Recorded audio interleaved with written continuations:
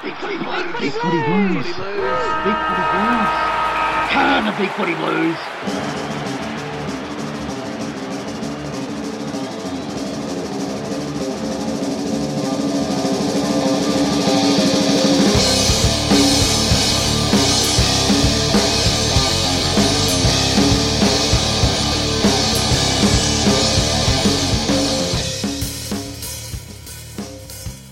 Former US President Ulysses S. Grant once said, "The friend in my adversity I shall always cherish most. I can better trust those who help to relieve the gloom of my dark hours than those who are so ready to enjoy with me the sunshine of my prosperity." Welcome to episode 5 of the 2015 Big Footy Blues podcast. I'm ODN. Please meet our panel for tonight. Hi, Shandog. G'day, hello everyone. That was deep, man. I feel like we need a moment to reflect on that. Oh, just a moment. We don't want to run over time. No. Welcome back, HBF. Nice to be back. Evening, gentlemen. Before we launch into the inevitable little chit-chat we're going to have, a little bit of news from the club. Former Collingwood and North Melbourne spearhead and former NFL punter Severio Rocca has been employed by the club as a part-time goal-kicking coach. Sounds like he will be predominantly working with Levi Casbolt. Good news, fellas? Well, they showed a grab of it on the news over here in Melbourne tonight, and the vision was Rocker working with Casbolt. So I dare say he's probably got his work cut out for him. Look, Sav had a beautiful kicking technique, and he didn't miss too often. So if we're going to get a goal kicking coach, he'd be one of the better ones to get, I would think. Yeah, is he going to be teaching him to get for hang? Are we looking at hang time, or are we looking at distance? Because he's been doing nothing but hang time for a fair while now. I heard the Carlton coaches were a little bit surprised that they were kicking around the American pigskin, but apparently it's a gradual process. If it works, we might see if we can slip one into the match ball kit. Why didn't we do this sooner? I mean, is it? Well, I haven't heard of any goal-kicking coach down there. Who was doing it before? I would assume it would just be the forwards coach working with them. I would have thought so. Yeah, I haven't heard of a goal-kicking coach before either. So good positive to come out of the club, I think, that we've proactive in this, trying to get Casbolt to straighten up. It is, but it just makes me wonder what took so long. I mean, it's a professional club if you've got issues. And look, let's face it, before he left Carlton, Jared Waite wasn't a great kicking goal. He's suddenly become one. And we've got Liam Jones on board, and he's not a great kicker goal. And Casbolt has been shocking for as long as we can remember. So it just seems a bit strange that if we waited so long, to get a specialist goal kicking coach. But anyway, probably shouldn't dwell on the negatives now that it's finally been done. It just seems we react a little bit slowly to these things. How old's Casbolt now? 25? Maybe it's been the plan all along, Everyone thinks we're crap now. No one can kick a goal. Suddenly, 3 weeks' time, Jones kicked 12, Casbolt kicked 15. Oh, Jesus. I'm trying here, fellas. I'm trying. That won't even be a season telly in 3 weeks' time. That's right. No. All right, let's launch straight into it. I can wait no longer. Time for the weekend wake.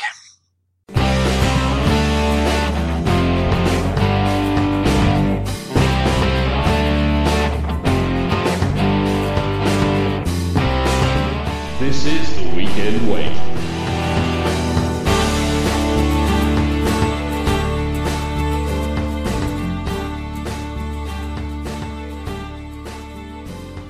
On Friday night, Carlton 9-8-62 went down to West Coast 2011-131, and goals to Carlton, Casbolt 2, singles to Everett, Toohey, Murphy, Henderson, Bell, Allard, Jones, and West Coast, and all the rest. Best for Carlton. I know you can read that out. I disagree. I mean, okay.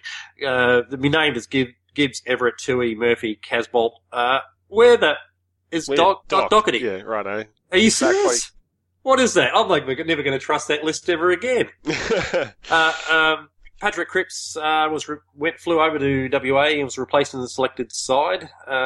We sort of would have been nice to have him out there. And once again, we've lost a player early in the first quarter with Simon White went down with a knee. So 2 rounds, 2 players lost early in the game. Clem Smith had to come on and play almost a full match yet again. It's I don't know. Our luck is terrible. I assume the way that this works, we have to do it again. Clem Smith must be the sub because it can't possibly happen 3 times in a row. It's statistics, it's math, it's science. It can't happen again, so therefore, put him on sub. Everything will be fine. These things happen in threes. Things happen in threes, Shandong. I mean, who is it that's going to go down next time? It's a risk. All right, you've blown my theory out of the water. Let's move on. Yeah. we're both very strong on the logic there, mate. Look, what did you guys think of the match? I mean, what do you want to say? Disgusting. I'm glad I had scotch on hand.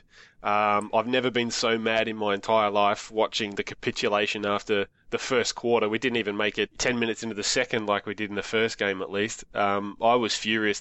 Carlton broke me.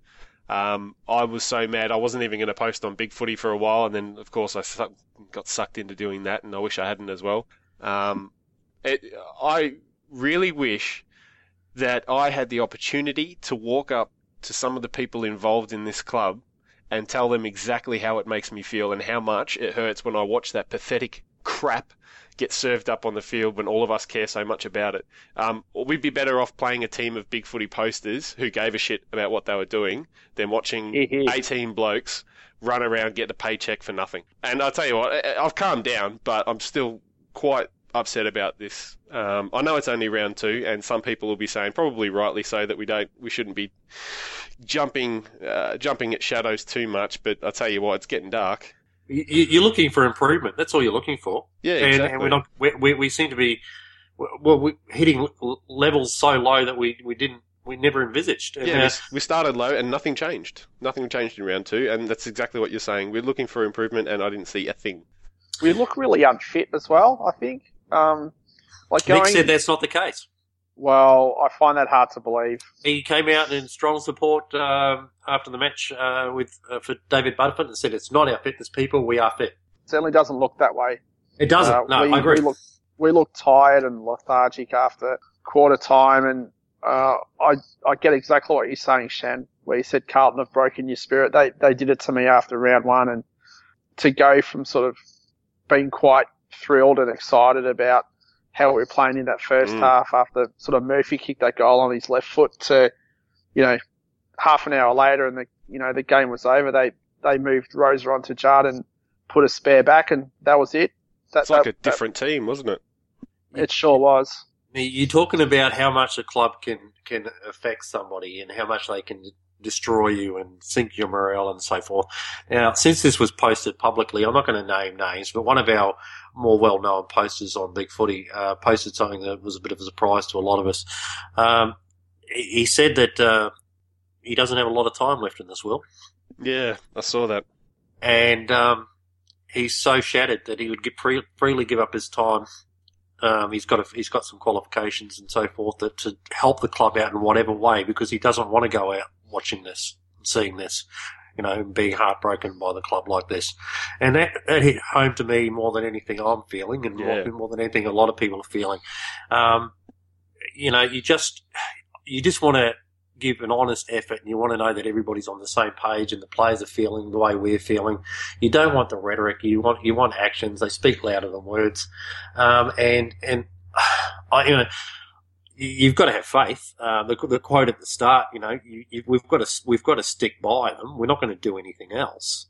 Yeah. But we are going to have to start making some sort of demands and have some sort of expectation. Otherwise, how do we know we're holding on for the right reasons and the right things are in place, the right things are happening? They've got to give us something.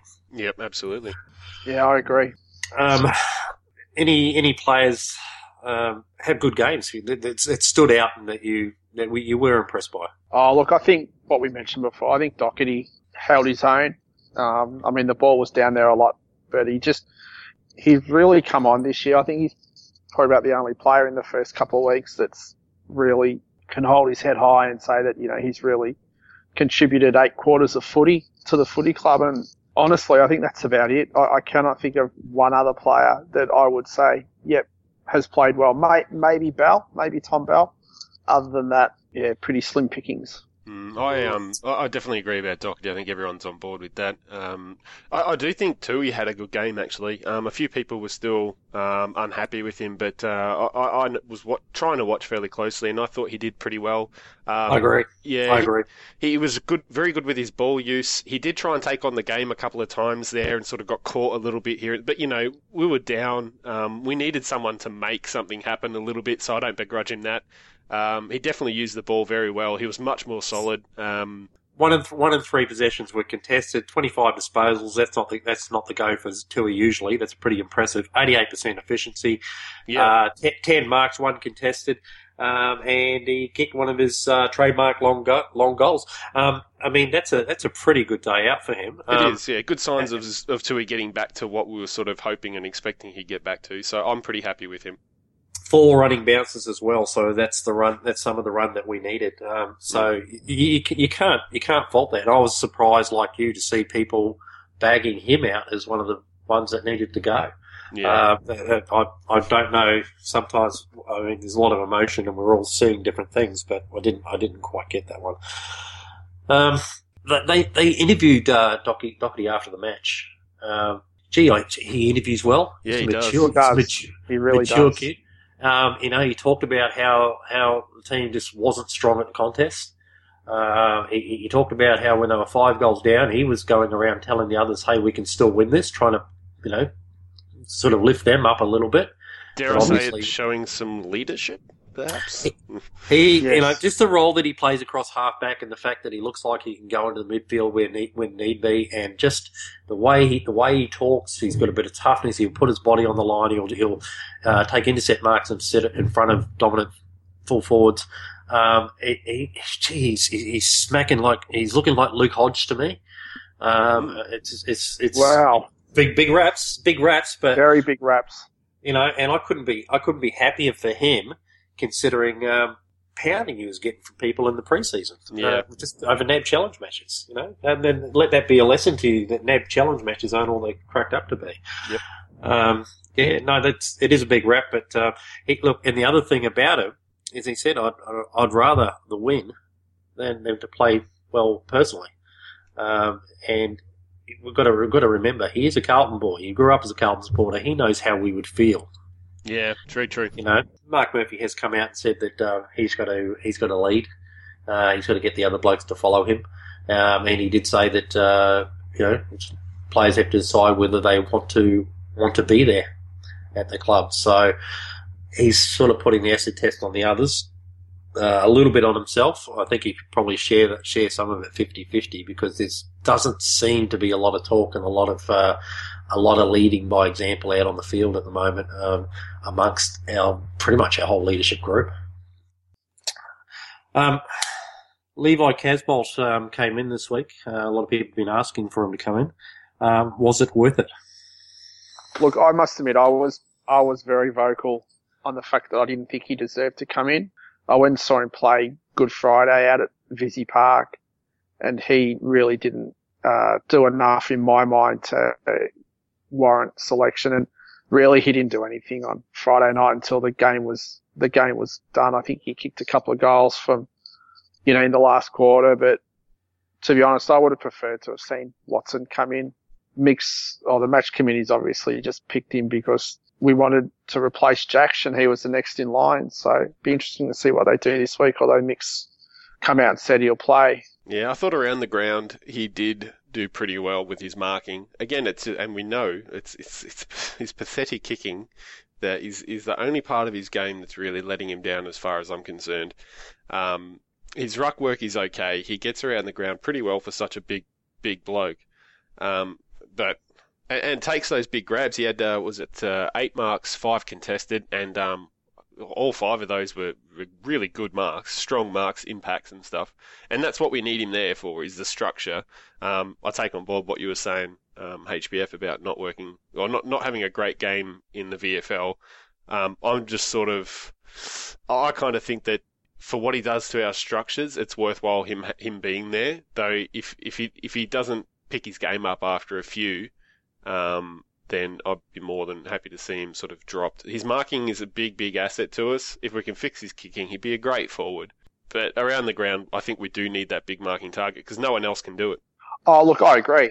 I just can't see how he can sustain a consistent AFL career. I just can't see it. Yeah, fair call, man. So since the match, obviously, there's been a lot of outcry. A lot of it's directed towards Mick Malthouse, as it was last year and last week. Does that result change anything in your mind as far as Mick being the man to coach Carlton?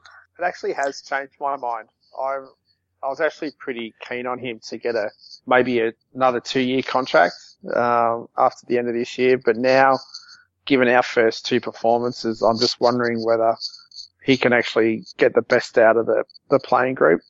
I have heard that there are players carrying injuries, namely Murphy and Gibbs, who aren't 100% fit. So whether that's right or whether it's just sort of scuttlebutt off the boards, but they really don't look fit anyway, even though Mick's come out and said they are. You only have to watch them play to see that they're not fit. So if that's the case, maybe we're judging him a little too harshly. I'm probably, as it sits right now, probably sitting right on the fence with him. I'm not really sure one way or the other with Mick at the moment. I'm a little bit the same. I have been pretty steadfast in saying that Malthouse is the kind of person who, if you want to rebuild a club, change culture both within the sort of the football group and the club itself as well, then he's the sort of person that you'd be happy to give the reins over to and say, look, you take charge, get this sorted, and take the time it needs to get it fixed. But we seemed to be there seems to be some areas of our club that are improving. I think the strategy with the trades that they've done, the Thomas one is almost a conversation in itself. But overall, I think they've been doing the right thing, getting middle-aged players, guys who've still got 6-8 years of good football in, who fill a need for our club, get them in, look to the draft, get the players that we need to get the team balance right, and then allow Mick to work with them and create the side that he wants. I think if we continue down that path, it will reap rewards at the end. But I'm not so steadfast in that belief, having seen how... I just don't understand how you can start so badly to a year that has looked like it was leading into it should have been one of the better years that we were going to have. Sorry, I've watched Carlton teams destroy Wayne Britton, Dennis Pagan, Brett Ratton, and Mick Malthouse is heading the same direction. It's the inconsistency, and it's sort of, it bewilders me. I just don't see the logic in thinking that these coaches, some of them, a couple of them very well respected, can't motivate the players to play 4 quarters, and to give their all. And it always feels to me like the tail's wagging the dog a little bit, and it's easier to get rid of coaches than it is to get rid of players and so forth. If the issue is between the ears, and I maintain that it is, I think we have a mental fragility that just won't go away. And if it's between the ears, we need to identify it faster. And we've already cut pretty deep, but we can argue we certainly haven't sent any strong messages out towards any of our good players. I think we need to do. We shouldn't be holding their hands and pussyfooting around this. If we have to change the culture because some players just will never give their all and always think they just have to do enough to stay in the team, we have to identify that, and we just have to make just a quick cut. Do it swiftly. Stop hanging around for years. Waiting for these players to go off on their own because they're not getting anywhere and not having success. Get rid of them, get what you can for them, and actually bring in players who want to play. The other side of the coin, and people are instantly going to think of players like Gibbs and Murphy when I say those things. I'm not particularly singling them out, but if you're going to keep those players there, don't look at them to be the physical, aggressive type players that all sides need. Get in those players to support the cream, because they're silky players, but they're being asked to lead in maybe a manner that doesn't suit their personalities and their style. They're always going to be those sort of classy, cream of the crop type players who will finish off and, with their silky skills and whatnot, but they're not going to be the ones that are going to go in there and fly the flag in a scuffle, or, sort of do something in that regard hard that's going to inspire the rest of the team. Physically intimidate another team. You've got to get, I know we've had leaders in the past that will actually stand up and fight, Sticks would support. He would get involved in every scuffle. Mike Fitzpatrick was a man amongst men. Obviously back to the days of John Nichols and those sort of players. We've had those aggressive guys in control, but you can have the quality players in control, but you just have to surround them with a couple of aggressive hard nuts in your leadership team. The guys that we've got in there at the moment just aren't doing that. Yep. And look, one thing that really annoyed me after the game was that Murphy was just having like a casual chat with Luke Shuey. I mean, I realise they both played at the Oakleigh Chargers and have known each other for a long time. However, you would have thought that, looking at him, you would have thought that he just didn't have a care in the world. And where's the hurt factor? Exactly. I mean, we're hurt. They should be hurt. Exactly. We've just been flogged by 11 goals. He should be. I would have thought he'd shake his hand and get off the ground straight away rather than hanging around for a good old chat and catching up on good old times. That just really, really annoyed me seeing him do that. Supporters are the lifeblood of the club. It should be more than a job. Even, personal pride comes into it and whatnot, but, it's not just a pay packet. So, I agree with you. I'd just like to see a little bit of passion.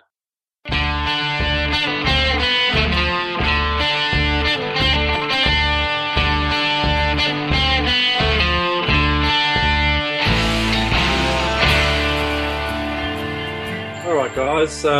Did we want to go around the grounds and discuss any other results, or some of those are a little bit painful for a Carlton supporter as well? Look, I did watch the Hawthorn-Essendon game yesterday, but yeah, I must admit I really didn't think Hawthorn cough up a 3-goal lead with a few minutes to go. So, makes for an interesting game this weekend against Essendon. Yeah, there's been a few interesting results, and you're just looking at the ladder with Geelong on the bottom. Who would have thought that after 2 rounds? It is only 2 rounds, but they certainly look fallible. But yeah, the Bulldogs are looking very, very good as well. I thought that they were going to be big improvers this year, but they're already looking like a even better team than perhaps most people gave credit for. Hard to fathom, isn't it? I mean, losing Griffin and then losing Liberatore out for the season with a knee injury. They were expected to be bottom 4 after that.